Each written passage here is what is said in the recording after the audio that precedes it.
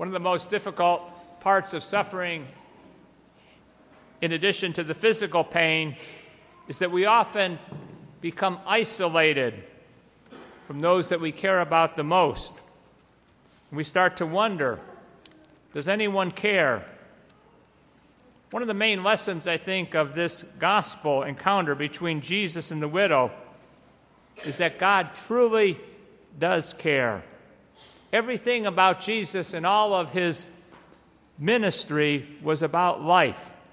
He hated death and the ways of death.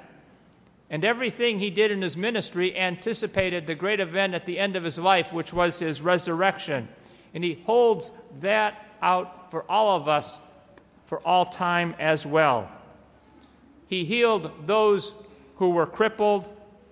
He opened the eyes that were darkened. He liberated souls that were in the darkness of sin. He continues to do that today in the sacrament of reconciliation. His ministry was always a ministry extending life to people who needed it in whatever way they could.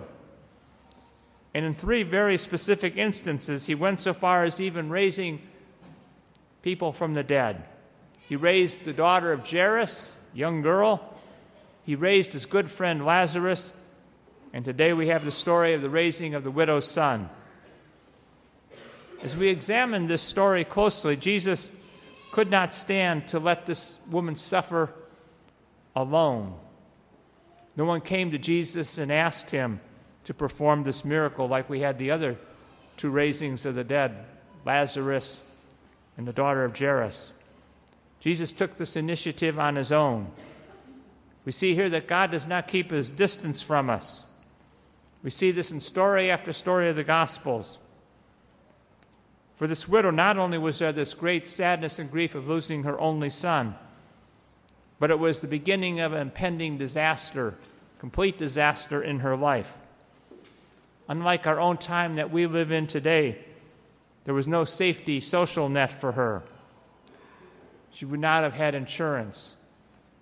She would not have had Social Security, Medicare, or Medicaid, unless there would have been some kind of kindly neighbor to support her or to look after her.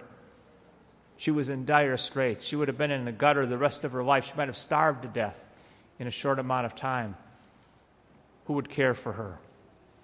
And so here, at the heart of the story, we see that Jesus looked upon her as he came upon her, and says that Jesus was moved with pity. That means God saw her. God was moved with pity, and he would not let her be alone in these dire straits. When you travel through the ages of Christian art, and you see many of these powerful scenes that have been portrayed down through the ages by the great artists of time, in many of the scenes, many of the artists draw their own very selves in these scenes. Or in these paintings, they place the people who paid for these paintings in the scenes, or they liberally put the people of the communities that they live in these scenes, or their own towns as well. This is a way of taking the people of those times and putting them in the gospel. Jesus does not want us to be alone. As we would say in our lives today, there is always a link between our lives and the gospel. And so how do we in our time, in our lives, find the link between what's going on in our lives and the gospel story? One way to make the link is to bring ourselves before the presence of the Blessed Sacrament. We can always come before Christ in the Blessed Sacrament and bring our sorrows, our troubles, our burdens, and place them before him. Just as that widow today is right before Jesus, and he has pity on her. We are not alone. God does not want us to suffer alone. Also, too, another thing is one of the great lessons of the gospel today, is that all suffering is temporary. He raises the young man. Jesus is anticipating his own rising from the dead. As St. Paul says, if we die with Christ, we also rise with him. So that is our hope in the face of all suffering. It is temporary. We live in a fallen world, but Jesus does bring us comfort and helps us find meaning and spiritual growth in the face of apparent, absurd evil and sufferings in the life that we live in. It's not a pipe dream. This is the hope that we live with. Both the prophet Elijah in the Old Testament reading and Jesus in the gospel, these people are in dire circumstances. They had no one to act on their behalf. We call ourselves Christians. We are named after Christ.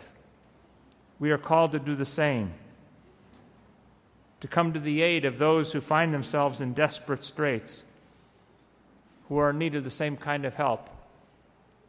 They are all around us, all the time. Pope Francis has declared this a year of mercy. He has called us to be in solidarity with the poor and to find ways to reveal God's love for them through our words and actions. There are countless people everywhere who are trying to shut these people off, telling us to ignore them, to not pay attention to them. But as it says, Christ is calling us to do otherwise. Elsewhere in Luke's gospel, Jesus says, "Be merciful, just as your heavenly Father is merciful." So now it is our turn. As we turn to experience Christ's compassion in our lives, we are called to extend it in the same way. We pray for the grace this week to do it as God calls us to.